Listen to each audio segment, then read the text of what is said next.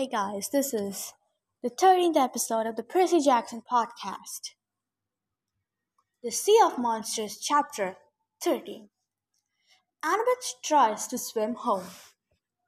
I finally found something I was really good at. The Queen Anne's Revenge responded to my every command. I knew which ropes to hawse, which sails to raise, which direction to steer. We plowed through the waves at what I figured was about 10 knots. I even understood how fast I was for a sailing ship, pretty darn fast. It all felt perfect. The wind in my face, the waves breaking over the prow. But now we were out of danger. All I could think about was how much I missed Hyson and how worried I was about Grover. I couldn't get over how badly I'd messed up on Circe's Island. If it hadn't been for Annabeth, I'd still be a rotten, hiding in a hutch with a bunch of cute furry pirates. I thought about what Circe had said. See, Percy, you've unlocked your true self. I still felt changed. Not just because I had a sudden desire to eat lettuce. I felt jumpy, like the instinct to be a scared little animal was now a part of me. Or maybe it had always been there. That's what really worried me. We sailed through the night. Annabeth tried to keep lookout, but sailing didn't agree with her. After a few hours rocking back and forth, her face turned the color of guacamole, and she went below to lie in a hammock. I watched the horizon. More than once I spotted monsters. A plume of water as tall as a skyscraper peered into the moonlight.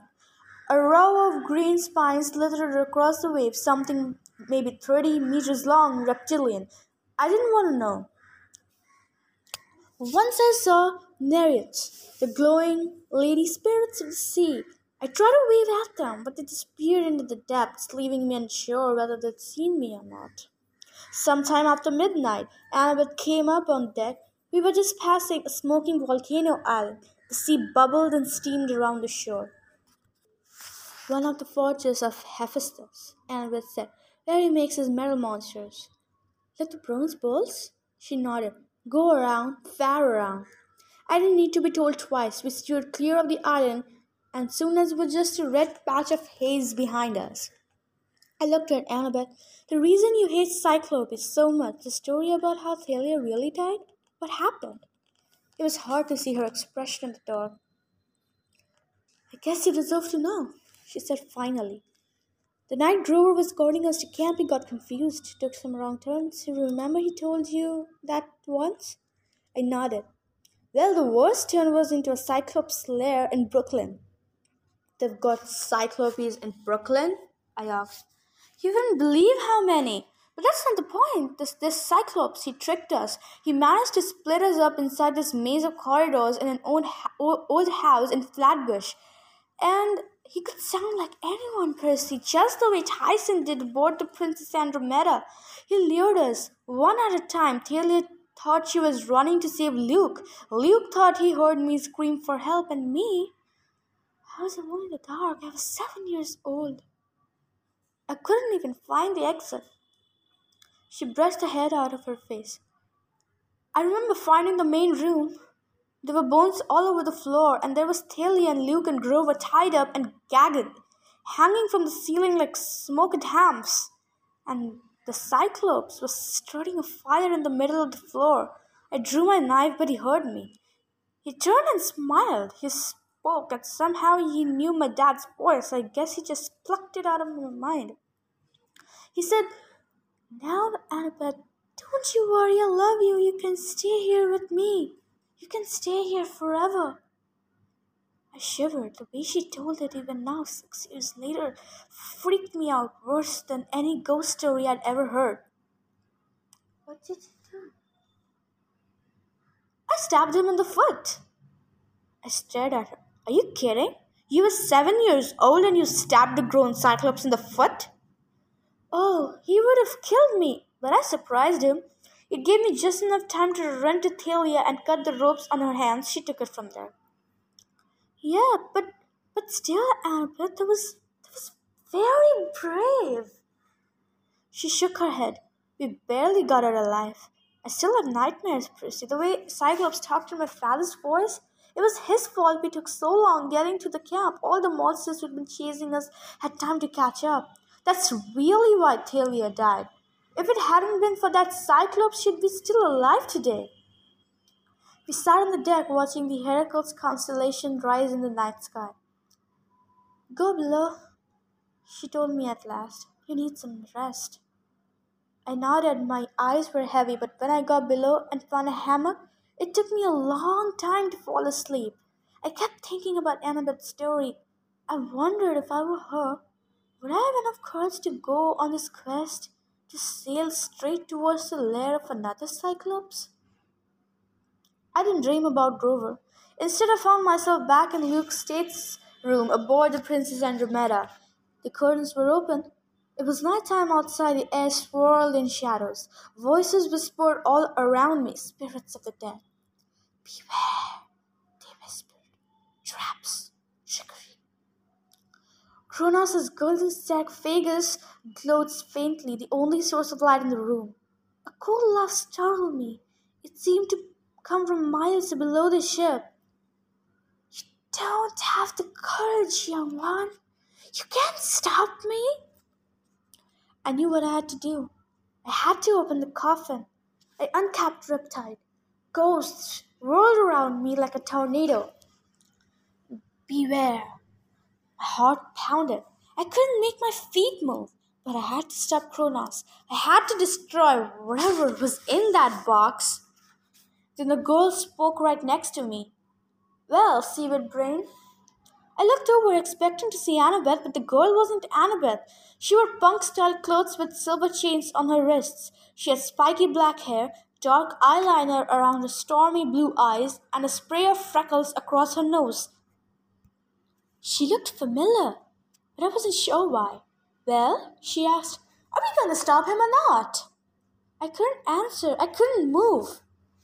The girl rolled her eyes. Fine, leave it to me and Aegeus. She tapped her wrist and the silver chains transformed, flattening and expanding into a huge shield. It was silver and bronze, and with the monstrous face of Medusa protruding from the center. It looked like a death mask, as if the Gorgon's real head had been pressed into the metal.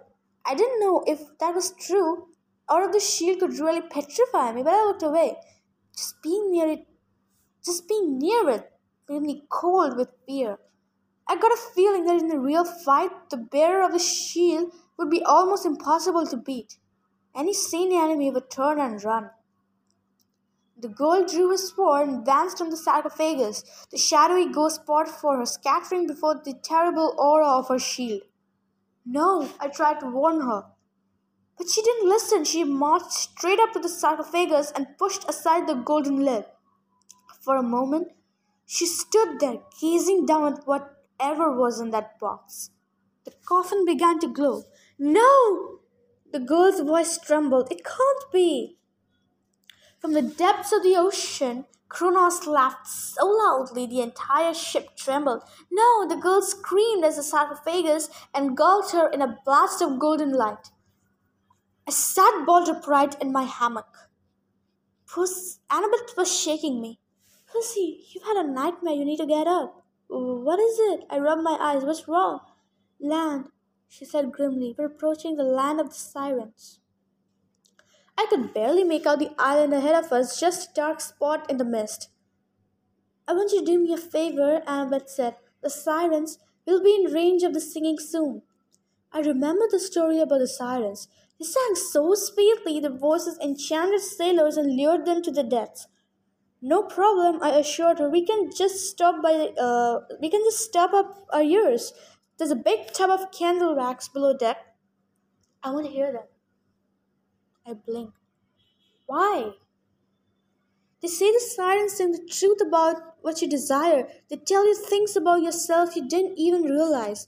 That's what's so enchanting. If you survive, you become wiser. I want to hear them. How often will I get a chance like that?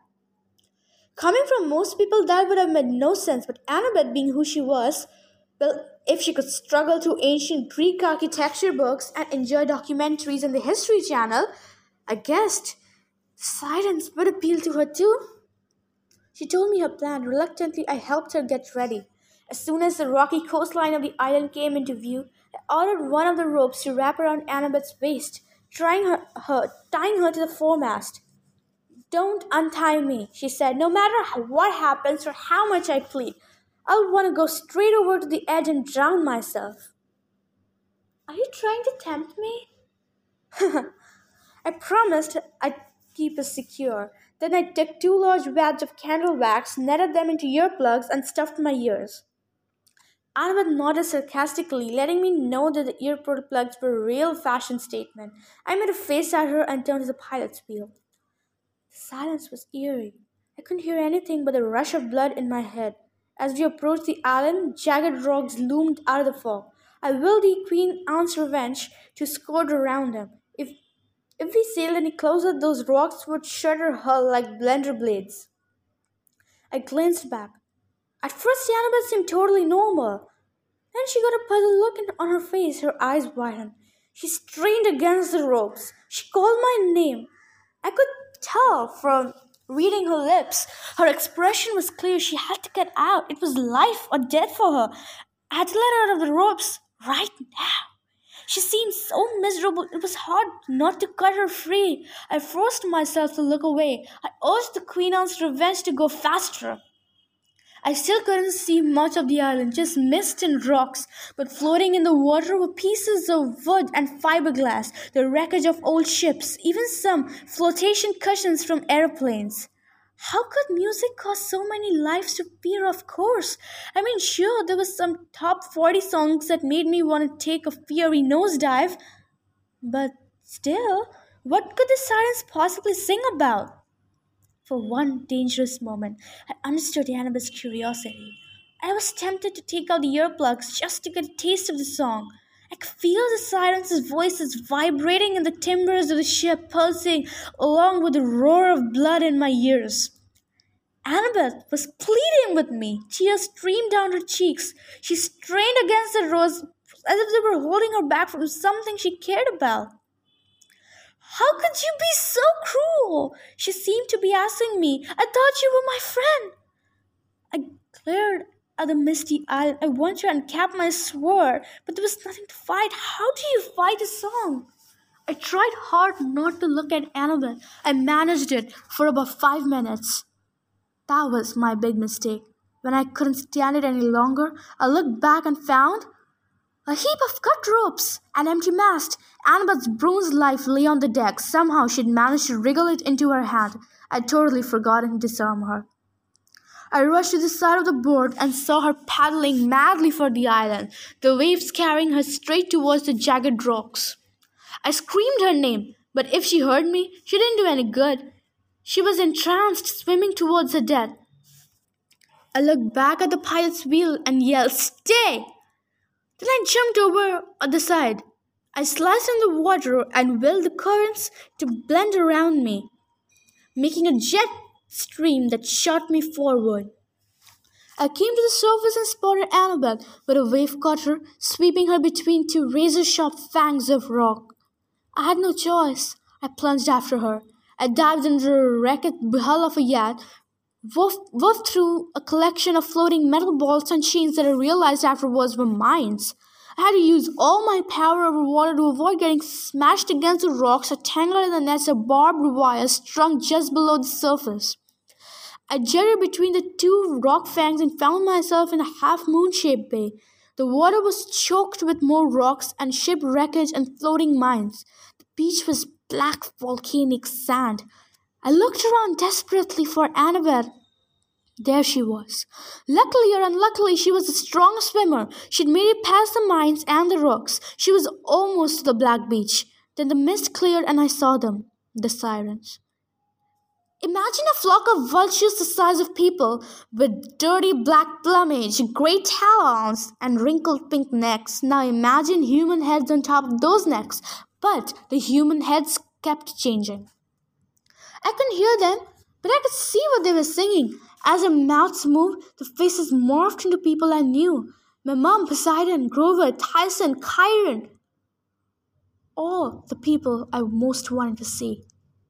They smiled reassuringly, inviting me forward. But no matter what shape they took, their mouths were greasy and caked with the remnants of old meals. Like vultures, they'd been eating with their faces, and it didn't look like they'd been feasting on monster donuts. Annabeth swarmed towards them. I knew I couldn't let her get out of the water. The sea was my only advantage. It had always protected me one way or another. I propelled myself forward and grabbed her ankle. The moment I touched her, a shock went through my body and I saw the sirens the way Annabeth must have seen them. 3 people sat on a picnic blanket in Central Park. A feast was spread out before them. I recognized Annabeth's dad from photos she'd shown me, an athletic-looking, sandy-haired guy in his 40s. He was holding hands with a beautiful woman who looked a lot like Annabeth. She was dressed casually in blue jeans and a denim shirt and hiking boots, but something about the woman radiated power. I knew that I was looking at goddess Athena. Next to them sat a young man, Luke. The whole scene glowed in a warm, buttery light. 3 of them were talking and laughing, and when they saw Annabeth, their faces lit up with delight. Annabeth's mom and dad held out their arms invitingly. Luke grinned and gestured for Annabeth to sit next to him, as if he'd never betrayed her, as if he was still her friend. Behind the trees of Central Park, a city skyline rose. I caught my breath because it was Manhattan, but not Manhattan. It had been totally rebuilt from dazzling white marble, bigger and grander than before, with golden windows and rooftop gardens. It was better than New York, better than Mount Olympus. I knew immediately that Annabeth had designed it all. She was the architect for a whole new world. She had reunited her parents. She had saved Luke. She had done everything she'd ever wanted. I blinked hard. When I opened my eyes, all I saw were the sirens, ragged vultures with human faces ready to feed another victim. I pulled Annabeth back into the surf. I couldn't hear her, but I could tell her she was screaming. She kicked me in the face, but I held on. I willed the currents to carry us out of the bay. Annabeth plummeled and kicked me, making it hard to concentrate. She thrashed so hard we almost collided with a floating mine. I didn't know what to do. I'd never get back to the ship alive if she kept fighting. We went under and Annabeth stopped struggling. Her expression became confused and her head broke through the surface and she started to fight again. The water. Sound didn't travel well underwater. If I could submerge her long enough, I could break the spell of the music. Of course, Annabeth wouldn't be able to breathe, but at that moment, that seemed like a minor problem. I grabbed around her waist and ordered the waves to push us down. We shot into the depths. 3 meters, 6 meters. I knew I had to be careful because I could withstand a lot more pressure than Annabeth. She fought and struggled for breath as bubbles rose around us. Bubbles.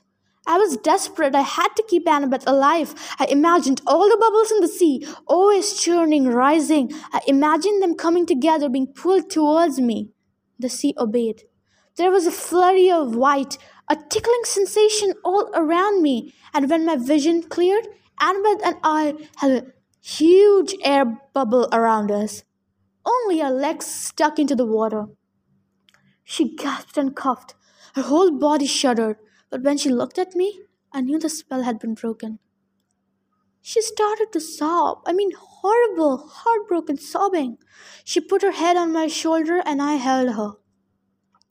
Fish gathered to look at us, a school of barracudas, some curious marlins. Scram! I told them. They swam off, but I could tell they went reluctantly. I swear I understood their intentions. They were about to start rumors flying around about the sea, about the son of Poseidon and some girl at the bottom of Siren Bay. I'll get us back to the ship, I told her. It's okay. Just hang on. Annabeth nodded to let me know she was better now.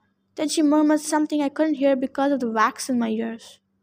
I made the current steer our weird little air submarine to the rocks and barbed wire and back towards the hull of Queen Anne's Revenge, which was maintaining a slow and steady course away from the island.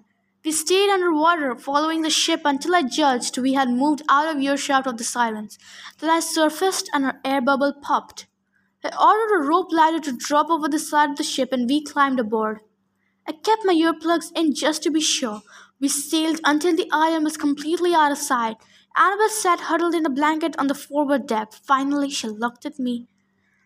Finally, she looked up, dazed and sad, and mouthed, "Safe." I took out the earplugs, no singing. The afternoon was quiet except for the sound of the waves against the hull. The fog had burned away to a blue sky, as if the island of Sirens had never existed. "You okay?" I asked. The moment I said it, I realized how lame that sounded. Of course she wasn't okay. "I didn't realize," she murmured. "What?" Her eyes were the same color as the mist over the Sirens Island. How powerful the temptation would be. I didn't want to I didn't want to admit that I'd seen what the Sirens had promised her. I felt like a trespasser, but I figured I owed it to her. "I saw the way you rebuilt Manhattan," I told her, "and Luke and your parents." She blushed. "Saw that? What Luke told you back on Princess Andromeda about destroying the world from scratch. That really got to you, huh?" She put her blanket around her. "My fatal flaw. That's what the Sirens showed me. My fatal flaw is hubris." I blinked. "That brown stuff they spread on veggie sandwiches?" She rolled her eyes. "No, seaweed brain, that's hummus. Hubris is worse." "What could be worse than hummus?" "Hubris means deadly pride, Percy. Thinking you can do things better than anyone else, even the gods." "You feel that way?" She looked down. "Don't you ever feel like, what if the world really is messed up?